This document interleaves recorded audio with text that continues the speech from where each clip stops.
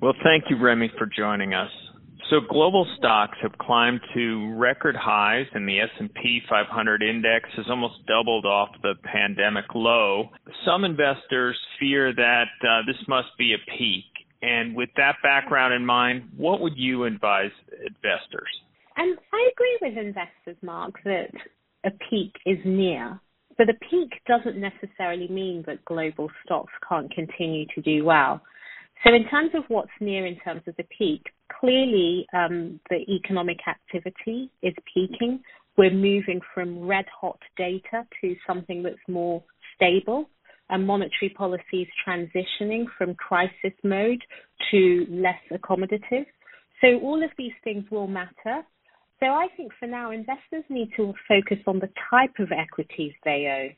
The beta trade has been done. Now it's time to look within. In this environment, perhaps switching to more quality companies, companies that are able to continue to grow profits, companies that have a lot more operating leverage. Those types of strategies should continue to do well. So from now on, we feel that equities will grind slowly higher, but the direction is still higher. Okay, well, you've named some of the places that you would like to see people put capital. Are there any others you'd like to highlight?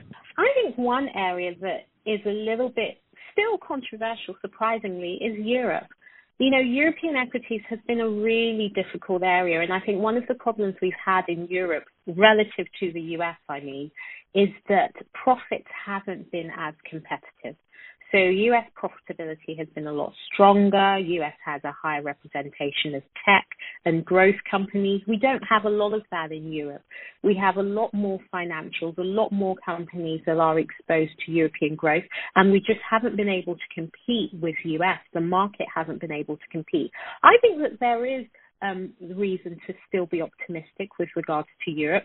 I know that there is still some uncertainty around the reopening, but in particular, if we look at the European equity market, we have a good mix at the moment. We have companies in the likes of Germany and France, so CAC and DAC index, that are exposed to global growth dynamics, but they're also exposed to European consumers that will recover, in our view. There is still a recovery trade to have in Europe, and profitability is in a good shape, and we do have attractive liquidity conditions. So there is opportunities in Europe. So Europe shouldn't be ignored for the US just yet. Okay, so Europe as an opportunity, but where do you see the real downside risks outweighing the reward enough that you'd want to start to take profit? For us, it's really the fundamentals that will start to pose a constraint on our ability to be positive on equities. So what will cause the red flags? Firstly, we have to take note of what's happening with regards to bond markets. The fixed income market, certainly government bonds, are telling us that growth is not that exciting. 1.3% on the US 10-year could be a concern. If this continues to deteriorate, then we just need to curb our enthusiasm. So for the time being, our interpretation of what's happening with regards to bond market is just a little bit too optimistic in the first quarter of the year. So a lot of that coming back to reflect the fact that growth will not move towards pre-pandemic levels as quickly as we initially expected. So we think that the fixed income market is reflecting a more sober outlook for growth in an exaggerated form. So we just need to watch that.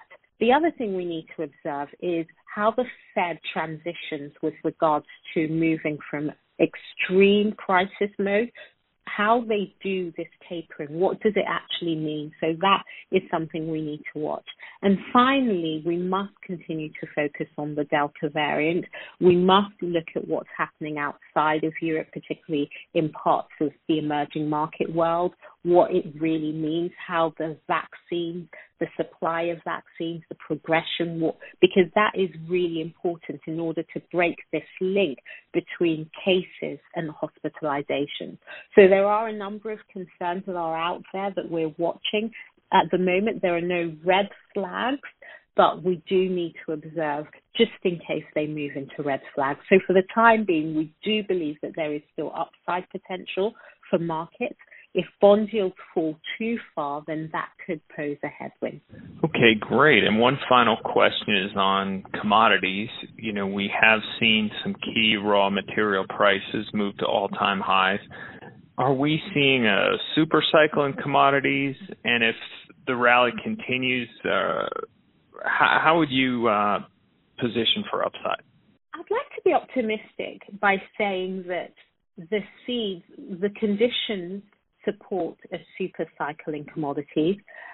I think where we have to be careful is the time horizon of the super cycle. So typically when you have super cycles in commodities, they do last for about 10 years. So in that, if we think about that, we're at the very early stages, and as a consequence, pullbacks are very likely. So in our view, we believe that commodity prices bottomed last year. We've had a strong recovery. A lot of that recovery is due to the fact that, yes, we've had a recovery from a crisis last year to what is and we've had a recovery in prices to reflect the fact that activity is coming back. We do need to see a pullback purely based on the fact that we're discussing peak momentum around that activity. So there is a case for a little bit of a pullback. Also, we have to see a pullback to reflect the fact that we have seen a tightening in financial conditions in China, and typically that affects commodity prices. Nevertheless, we do believe that this is a pullback that will provide a very attractive entry into what we believe is phase 2 of the commodity cycle.